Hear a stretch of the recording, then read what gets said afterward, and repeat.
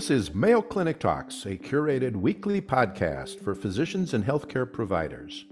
I'm your host, Daryl Chutka, a general internist at Mayo Clinic in Rochester, Minnesota.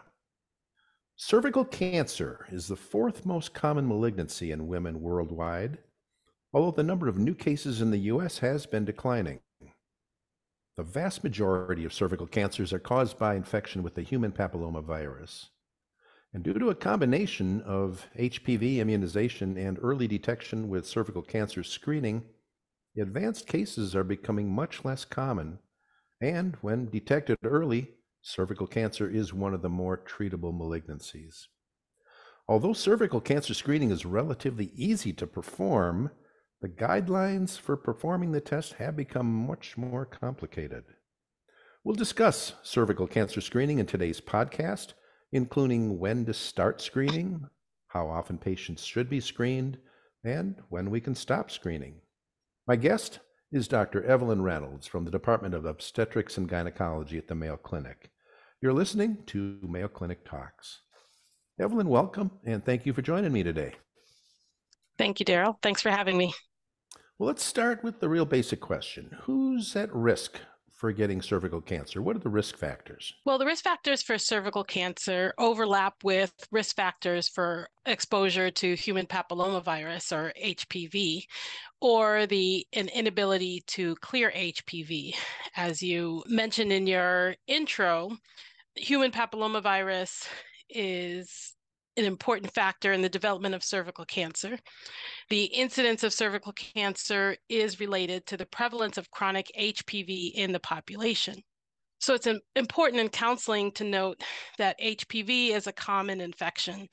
HPV is highly transmissible and is now considered to be the most common sexually transmitted infection in most populations. Most are able to clear the virus within 2 years.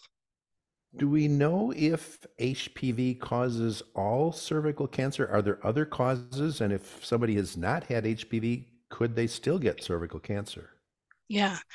Well, the vast majority are HPV related. In looking at the types of cervical cancer, there are predominantly two histologies that we talk about, squamous cell and adenocarcinomas. Both of those are predominantly HPV related. And now we know even some of the more rare types, adenosquamous and neuroendocrine, still are predominantly HPV related.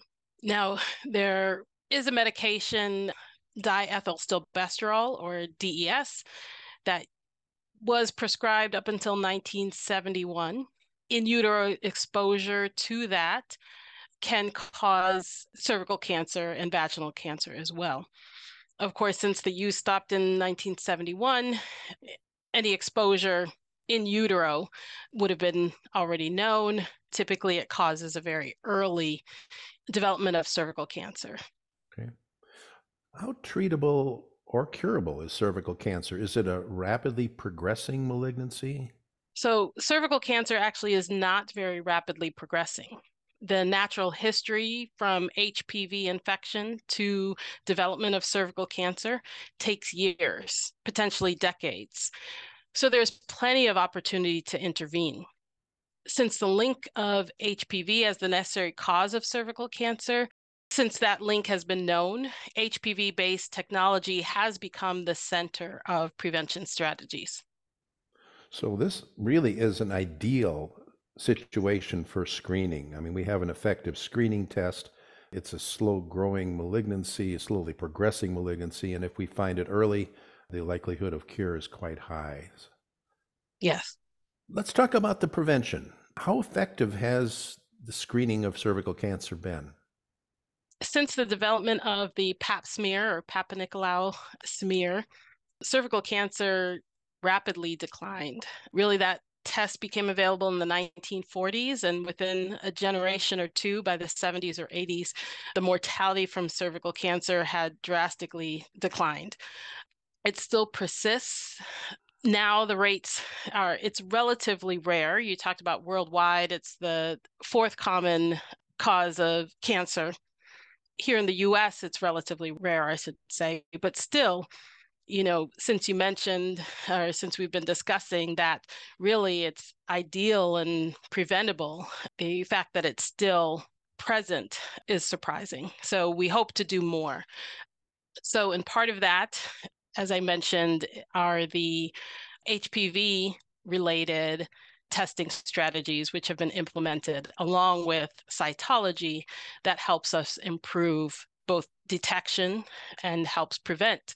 Because if we can detect in precancerous stages, then we can intervene and prevent cancer.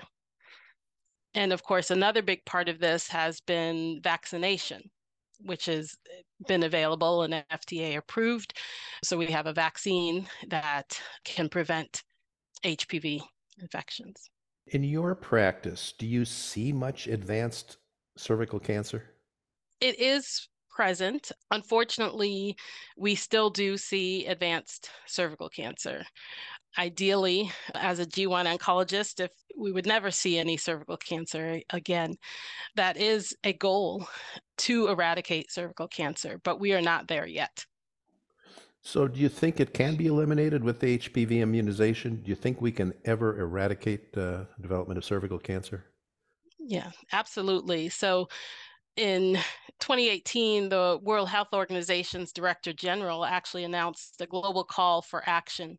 Then in 2020, the World Health Assembly adopted the global strategy for cervical cancer elimination. The goal is an incidence rate below 4 per 100,000 women. Here in the US, we're about 6 to 10, depending. But achieving that focuses on three main targets. So both vaccination, screening, and treatment. The goal is 90, 70, 90, that by 2030, 90% of population at risk will be vaccinated, 70% will be screened, and 90% will have access to treatment of precancerous lesions. And with reaching those numbers, we would be able to eradicate cervical cancer. Okay.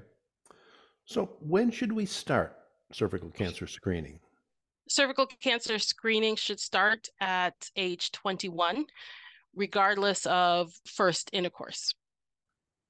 And what if that patient has never been sexually active? Is that still the recommendation? And if so, why? Yeah, that is still the recommendation. In rare cases, HPV can be spread by genital contact without sexual intercourse. This may include genital contact even with someone of the same sex if they have HPV. So in addition, since HPV is the main cause of cervical cancer, but it's not the only cause. There are other cofactors such as smoking, immunocompromised status, such as HIV infection.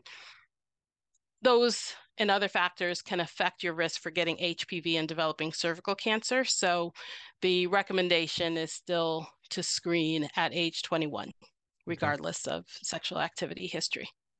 All right. Well, when I first started my practice, and it's been a few years now, all we had was the pap smear. It's Mm, got a little bit more complex now. What does cervical cancer screening consist of currently? yeah. There are actually three available cervical cancer screening strategies at this time. So just primary HPV screening or co-testing, which is a combination of HPV testing and cervical cytology. But cervical cytology or the pap smear alone still remains an option.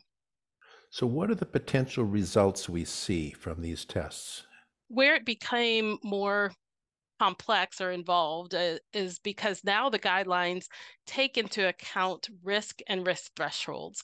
So really what we're trying to prevent is progression to cervical cancer, meaning a precursor or to that is high-grade cervical dysplasia. So the results are still the same as they have been as far as the cytology, but they combine them with HPV, the reflex testing, if indicated, or HPV testing to be able to give you individualized risk and assess what your next steps will be. Can you go over what the next steps would be based on the results that we get?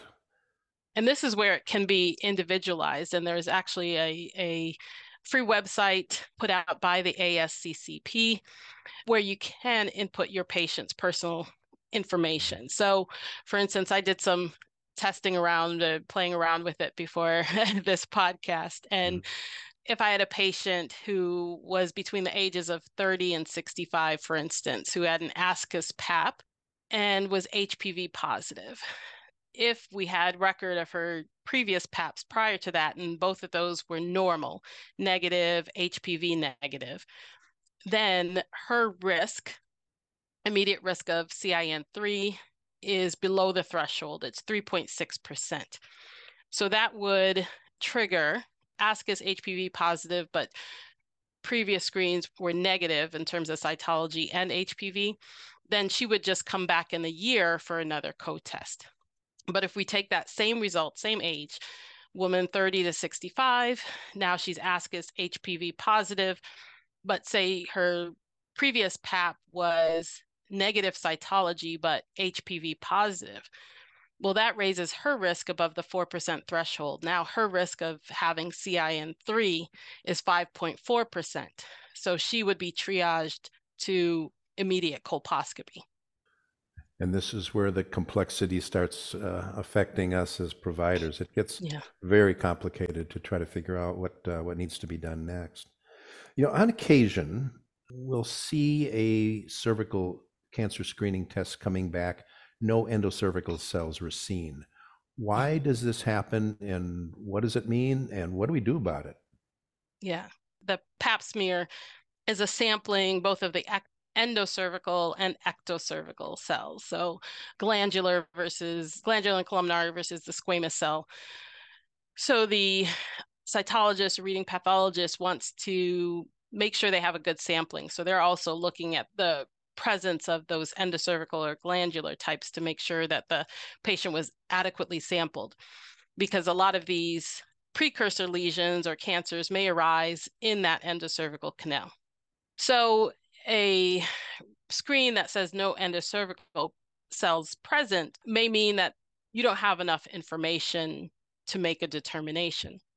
Now that, along with HPV testing, again, will kind of help triage. So it's a younger population and they didn't have HPV testing. If you did cytology only, then you can hopefully add on to an HPV reflex test to that sample. Or the younger patients, since there is such a slow natural progression of the disease, you can, even if the endocervical cells are not present, continue routine surveillance in that population. Great. Now, if they're between that 30 to 65 age of screening and HPV was tested and is negative, they can still continue routine screening because that negative HPV result is enough information to state that they are below that risk threshold that will need intervention, further detection with colposcopy or treatment. Now, if you have that screening test, insufficient endocervical tells, but there's an HPV positive result along with it, if you did a co-test, particularly if you had genotype testing to specific HPV 16 and 18 types, then that likely still has a high enough threshold that they need either repeat testing at an earlier interval or reflex to colposcopy, especially if that HPV specific 16 and 18 types are positive, because that alone, since those two types account for 70% of cancers, that's enough to triage you into a greater risk. Mm-hmm. My understanding is that we're interested in obtaining a pap smear at that endocervical junction, and usually that occurs on the surface of the cervix, right near the os. And when I first started practice, all we used was a spatula for collecting the cells for a pap smear. And then years later, we added this endocervical brush. And is that because some women then have this junction more in the endocervical canal and we're picking those up with the brush instead of the spatula? Correct. So it kind of can get your cells deeper in the canal. Right. Okay, good. So to continue the complexity, how do we determine when this patient needs her next pap smear or cervical screening? It goes back to it Yeah. depends. So Mhm. ideally, if it's negative cytology and HPV negative, then the next testing won't be due for 5 years. However, it's a screening tool and you're looking at risk. So if any of those, if cytology is not negative, meaning it's abnormal, or the HPV is positive, then your next screen will be sooner than that. And it is all based on the combination of those two. Okay. And when can it stop? When can we discontinue cervical cancer screening safely? Women can stop having cervical cancer screening after the age of 65 with certain other conditions. So if they have not had any history of moderate or severe abnormal cells or cervical cancer, and they have been adequately tested in the last 10 years. So you want to make sure that they have had either 3 negative pap test results in a row or 2 negative HPV tests in a row or 2 negative co-tests in a row within the past 10 years. So if a woman had a pap smear, in her 40s that was negative, and now you're doing the first at age 65 and it's negative, she doesn't necessarily qualify for not having further screening because she hasn't met the criteria of adequate screening in the last 10 years. Also, evidence shows that if you've had high-grade dysplasia, even if it's treated, your risk continues for up to 25 years. So say at age 50, a woman had a leap for CIN3, and now she's 65. She hasn't had 25 years of post follow-up to that dysplasia, so she would need to continue also. Okay. So let's say we have a patient who's now 65. All of her previous screenings have been normal, and she now has a new sexual partner.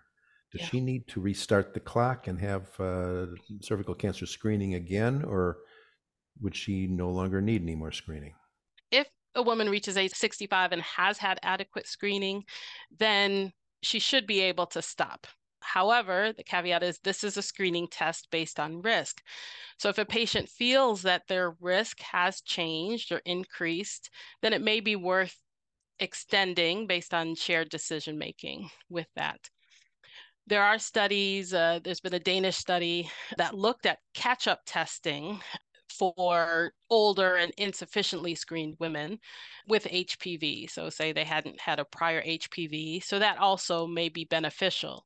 If a woman had previously only been screened by cytology, you may want to do 10 years of catch-up testing with Mhm. HPV, would just be 2 tests over that next 10 years. So again, this is another situation where it depends, and it varies, and it's worth a conversation with your patient to figure out where their risk level, where you can stratify them, and what makes the most sense for them. Well, Evelyn, you certainly have job security just in the area of cervical cancer screening. It gets very complicated.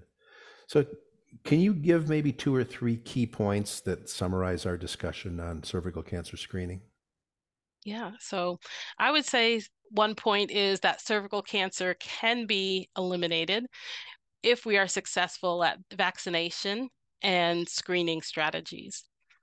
And that screening does not apply in the symptomatic patient. I would say this is a screen, so everything we've discussed has just been on asymptomatic patients.